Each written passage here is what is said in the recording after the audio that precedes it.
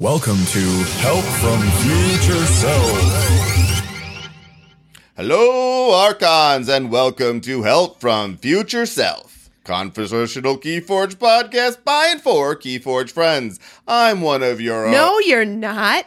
I'm one of your hosts, Sydney, and I'm joined today by Chris again. Yeah, but I wanted to be more.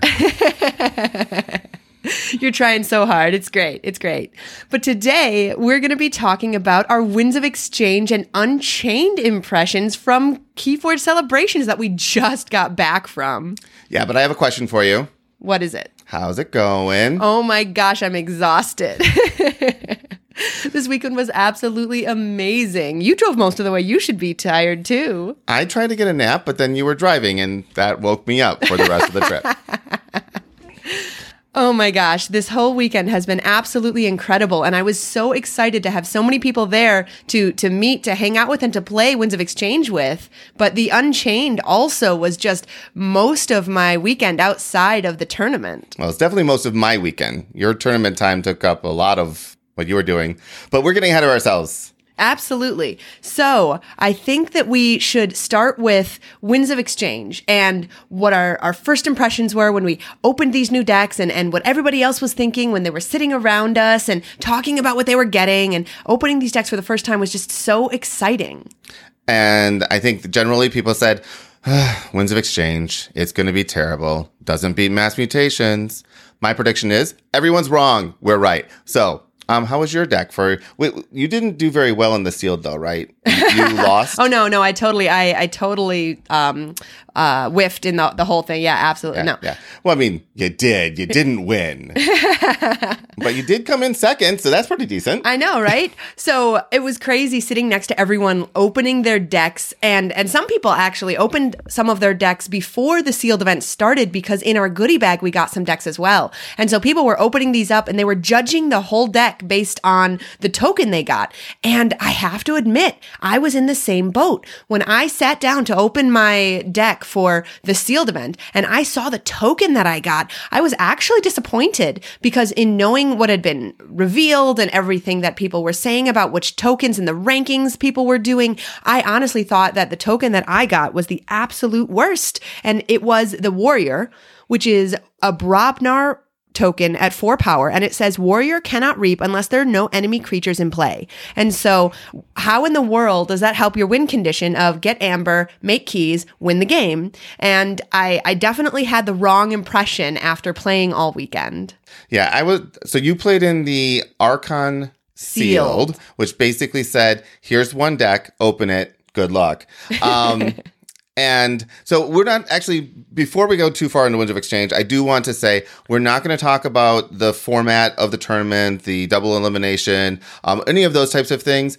All of those things are going to be addressed by GG in a future post, and many of those things will change likely. And you've also probably heard a lot about that already from a lot of other content creators, and there's a lot to say about those things, but if those things change and when they're iterated on and improved upon by Ghost Galaxy, most of what happened this weekend will probably not happen again. Yeah. So one of the things that I believe is going to happen is we did one deck sealed.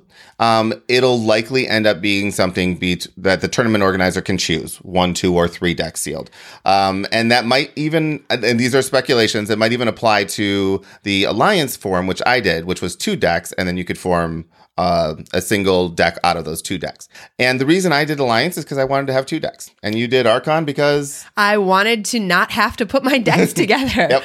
But they were nice enough, because if I signed up for the second Amber event, because I only had 1 deck, I was allowed to get another deck. So that made it so that I could walk away from the event with the same number of decks as Winds of Exchange decks as people who ended up entering the event that was given 2 decks. So yeah, and the reason that matters is because we were all given 2 Winds of Exchange decks for being there, and then you could get 2 more for participating in the sealed events. Right. And so I didn't feel like I was missing out, but hilariously enough, I only opened 1 Winds of Exchange deck all weekend, because I only opened 2.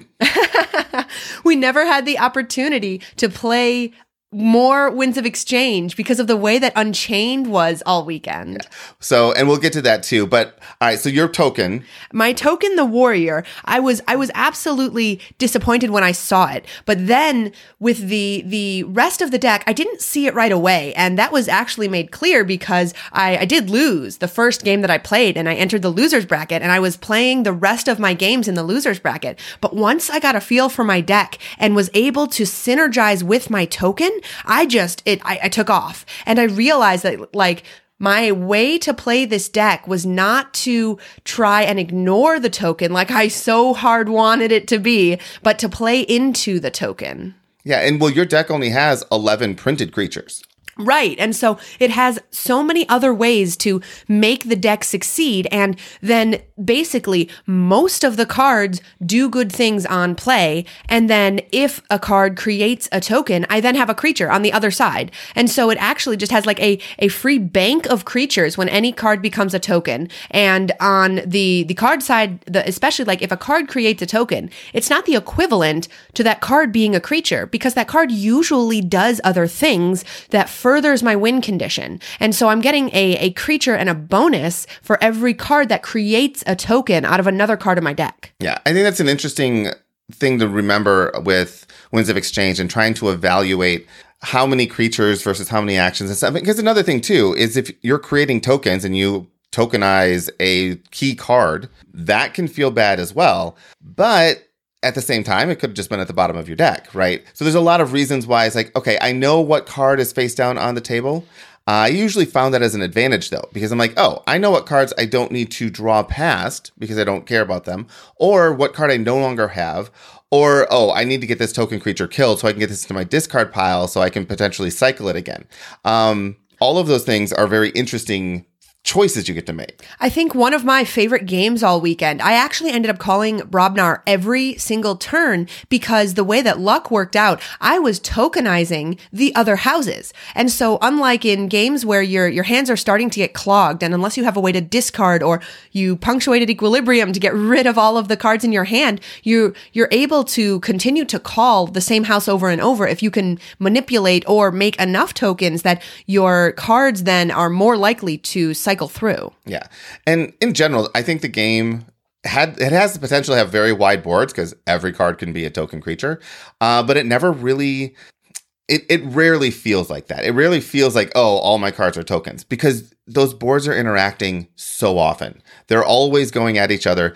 And the Amber control in this set isn't what it's not what we've come to think of as Amber control. There is some steal, there is some lose, but there's a lot of capture. There is so much capture. And that's also why having a huge board gives you more options to capture, but it also gives you more options to fight the opponent's creatures. And so fighting was a lot more prevalent in my game. That's another thing that I had to change my mindset, because obviously, like if I have a huge board, reap to win is where you should think about how much amber you need, and if you can reap to get that much amber before you think about fighting. Or I guess a lot of things go into that calculation. But with a token that specifically says it cannot reap unless there are no enemy creatures in play, then I had to find a way to make amber while fighting. Because if I was just going to fight to clear their board, I then couldn't reap because I use those creatures to fight. So it's a change of mindset, but once you get there, it's a lot of fun to find that. Well, also with all the capture, fighting gets you amber.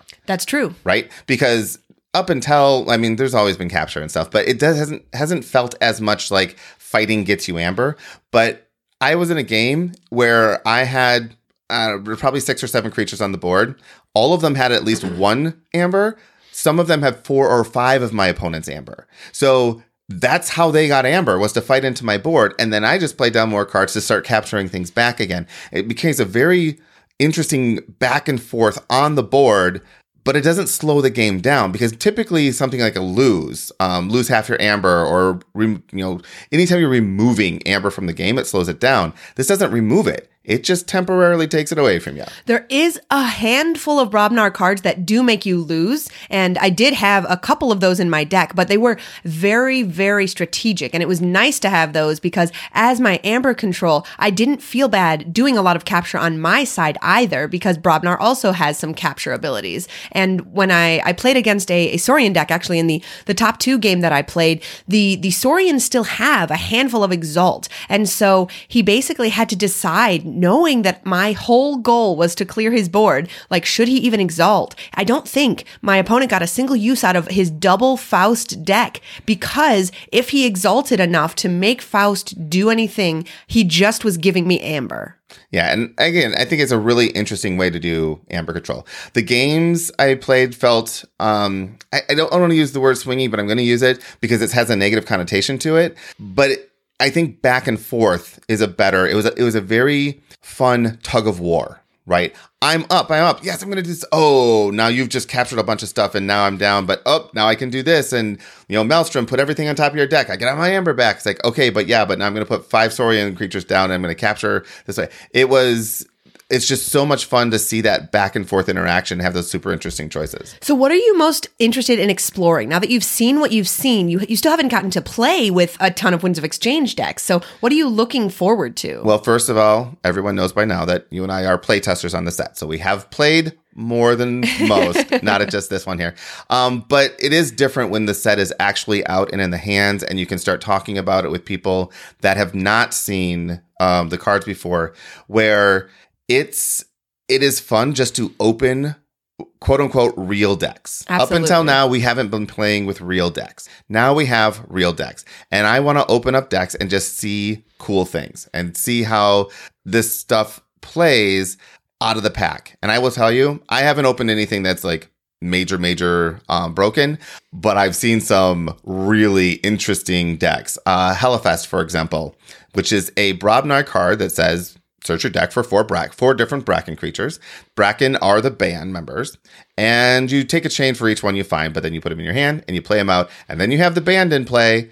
And holy cow, if people thought that Brobnar was going to be not so good, Brobnar is the number 1 house in this set. Absolutely, 100%. It has board control, it has Amber control, it has win conditions out to wazoo. It is basically my favorite house, and I never thought I would say that. Yeah, and it is just fun to play. Absolutely. Not necessarily as fun to play against, but that's fun. Another thing, because Brobnar does have so many tools to it. Some of the tools in the other houses make for good support houses in ways that they didn't before. I honestly felt like Unfathomable got a huge boost in support cards. It's even more dislike than it was before. It's able to do a lot of manipulation while still having a little bit of Amber control and board control and everything that I needed, at least in my deck, to be able to support the Brobnar house. Yeah.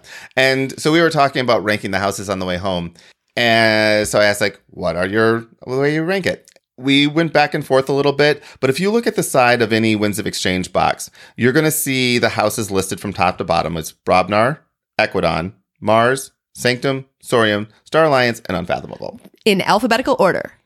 And I believe that that's pretty darn close to the actual ranking of the house. Now, Unfathomable could probably get bumped up 1 or 2 spots. Yeah. But that's pretty close to it. But that said, even the worst houses are still very good. They just, when you can kind of compare, you have to have, something has to fall on the bottom.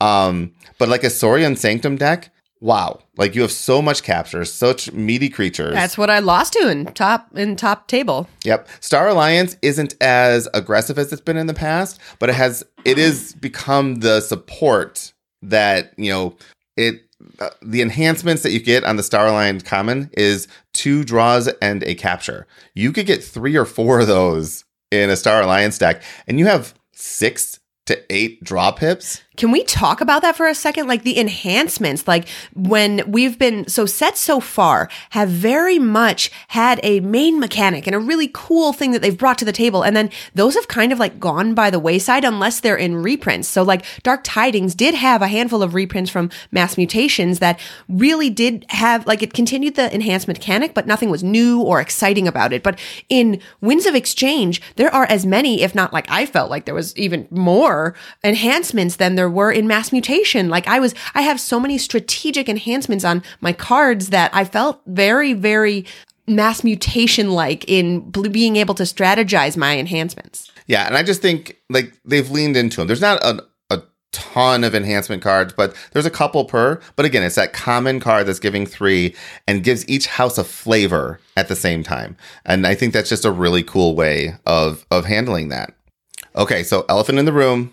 We were playtesters. Mm-hmm. We were competing in one of the first sealed events. Absolutely. Granted, there was nothing on the line. This wasn't a vault tour. It's not a qualifier or anything. It was a preview event. Did being a playtester help you in your tournament? Not gonna lie, I do think it may have helped a little bit. I was more familiar with the concept of tokens. I feel like having played actual games where I have to like put a token on the board and understand that it's a card that I'm not going to be able to use, and the actual concept of tokens was I had actual gameplay with it. But I mean, that being said, I did lose literally the first game that I played in the sealed event. I was in the losers bracket the whole time, so I think that it was something where I may have been able to absorb it quicker, but I still was able to, get beaten by people. Yeah. Well, and so for me, I knew the cards. It didn't mean I was a better player of those cards. I just knew the cards. So what we did at the beginning of the events is you could show your Archon card to the other person. And I said, I'm not going to look at your Archon card. I'm just going to give you my entire deck. Look through all the cards. Because if I look at the names, then I have information that they don't have. So here, just take a look at my deck. And ultimately, I approached this whole tournament as a way of just playing the game with new people and introducing them to it. I would certainly wanted to win, and I tried to win, but I was beat by better play. But I don't know. It's a tricky thing, right? When you have to say, well, do you want to help build this game that you love, but you're never allowed to play it if you do that? Right. Which is why playtesters aren't, forbidden from doing this. Or do you want to just not have anything to do with it, and then so the community isn't upset with you when you do well in a tournament, even though you're a playtester? There were a lot of playtesters at this event.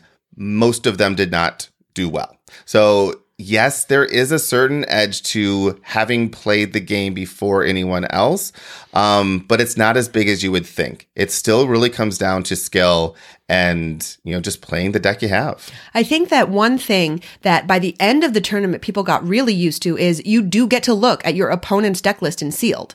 And so having a completely overlapping house with my opponent, he was already incredibly familiar with almost all of the cards in my Brobnar house. And by that time, I mean, he was doing so well that I'm pretty sure he was familiar with most of the cards in my deck, especially any reprints. And so being able to see your opponent's deck list in sealed did prepare you for a sealed game. Yeah.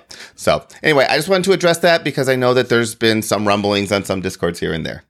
So, all right, let's talk about something off the hook. Unchained. This was almost a new set. It kind of felt like a new set. It was a completely new set. And other than the fact that we knew all the cards, which we didn't even know all the cards because it included Equidon. Well, it included all of the Winds of Exchange cards. Oh, yeah. So it included new cards from all of the houses. Yeah. So, yeah.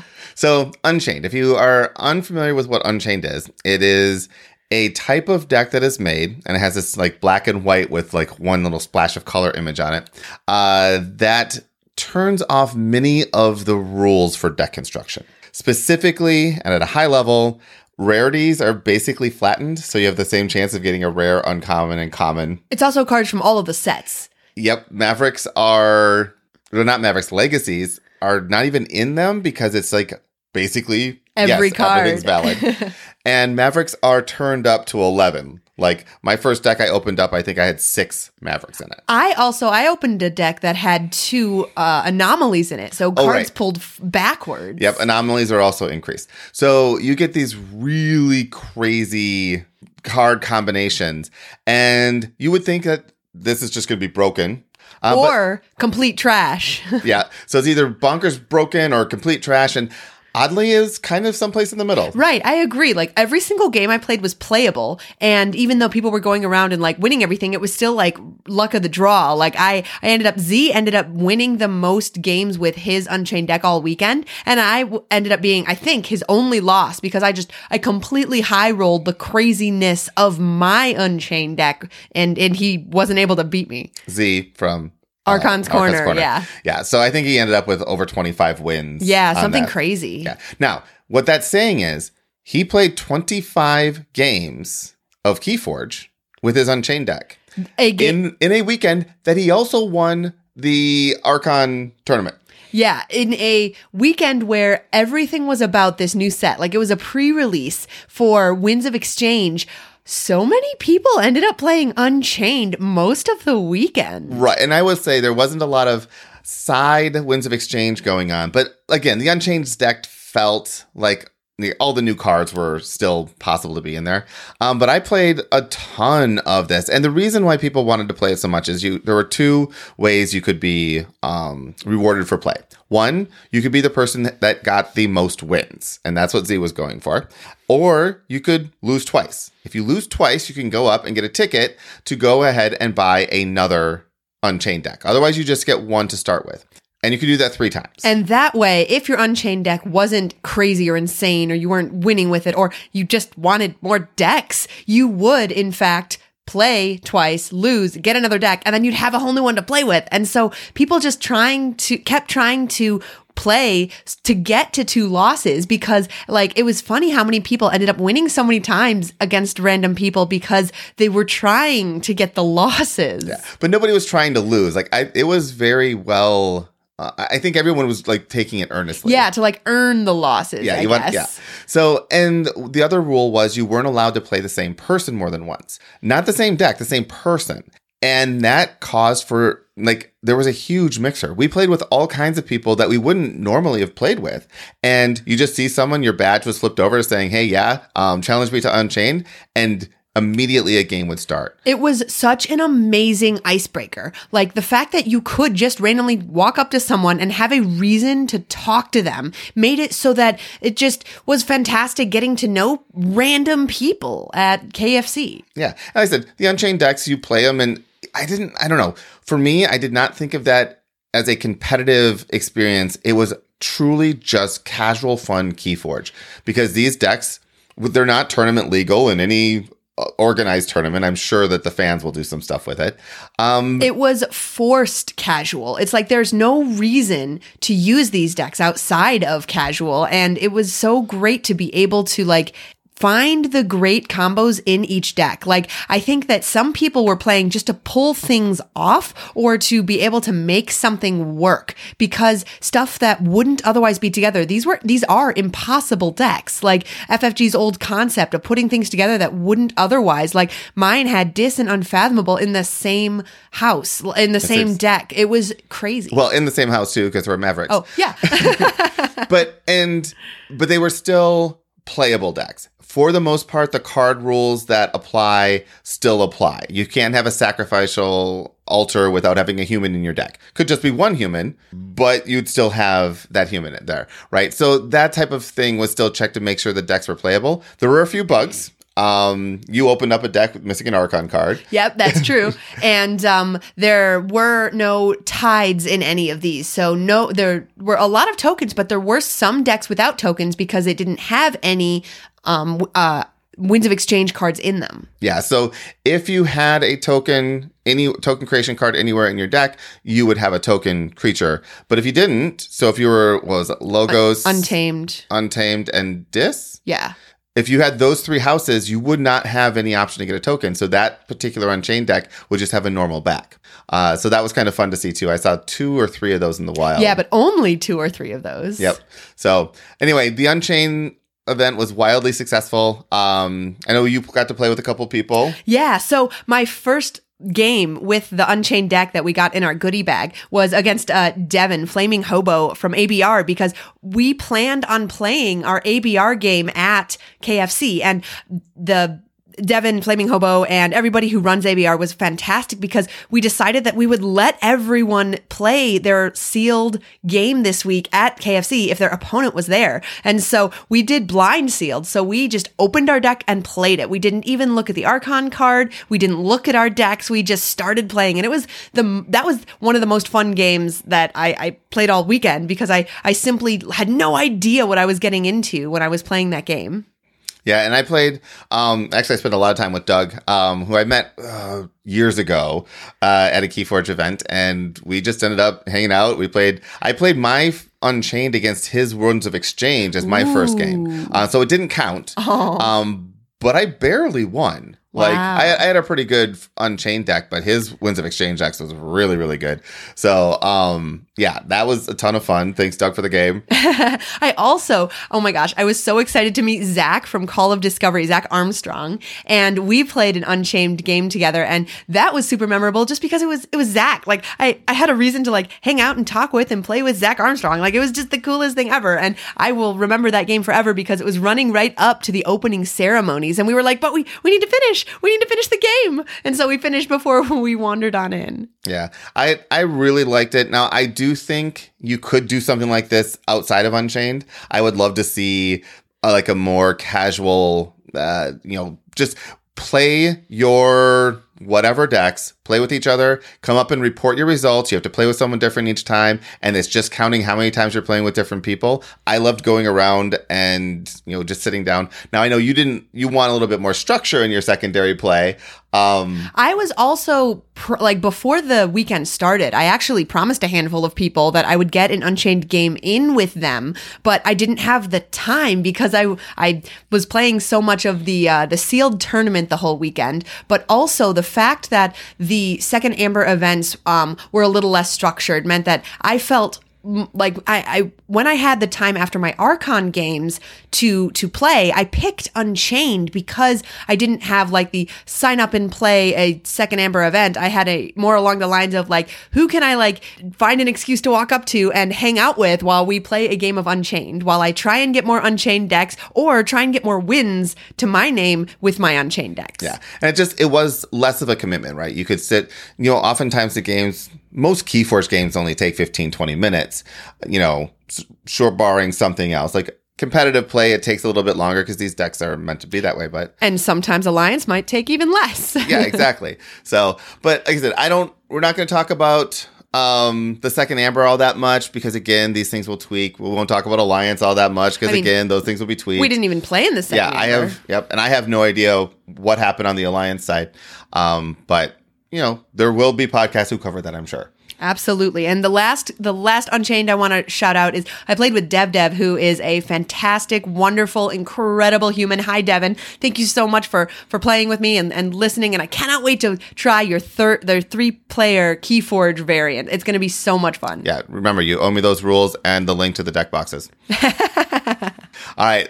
Let's see. Should we quickly summarize the keynote? Yes. Actually, I think that has so much potential for awesomeness, but also like some things that are specifically interesting for us. Yeah. Well, the keynote started out with basically a history of Keyforge. We won't go into it here. I'm certain that there are actually keynotes online someplace.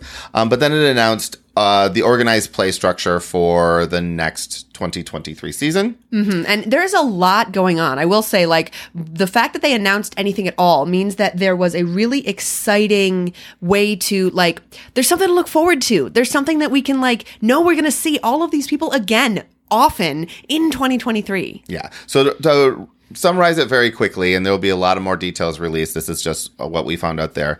For the casual events, there will be Keybringer events and Vault Keeper events. Shout out to Ghostbusters there. Those will be, the Keybringers are the players. The player can order these kits and they can do them at home or at stores or wherever. And Vault Keepers are stores, retail, that they can order the kits from there. What's in the kits, how they work, what they do, we have no idea. That we just know their names.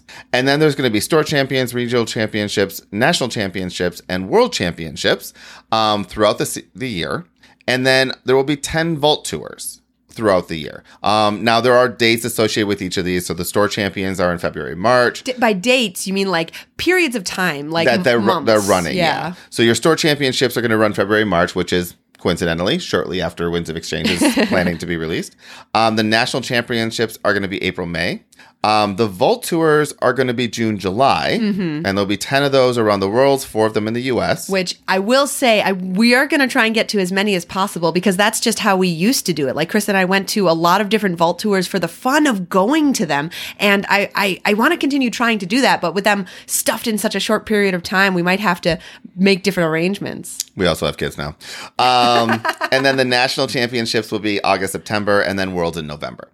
So that's their current schedule. They gave very little details beyond that. I do expect more details, but they did mention the fact that these are also have cash prizes. So those cash prizes might change the nature of what Vault Tours used to be. I know that everyone was looking forward to Worlds, or at least enough people were looking forward to Vault Warrior. Vault Warrior, yeah. Vault Warrior, where they FFG announced cash prizes, but that never materialized. So we don't actually know what that's going to look like. Yeah, so the cash prizes for Worlds is a $50,000 pool.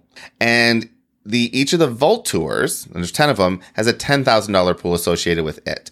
Winning any of these tournaments will advance you into the next tournament, and then winning a Vault Tour will advance you into the Worlds. So again, we don't have all the details. This is just the general, but it's still GG saying, here's $150,000 we're putting on the line for 2023. And that's enough for me to say that I'm excited for the future of Keyforge. I mean, I don't think it's going anywhere.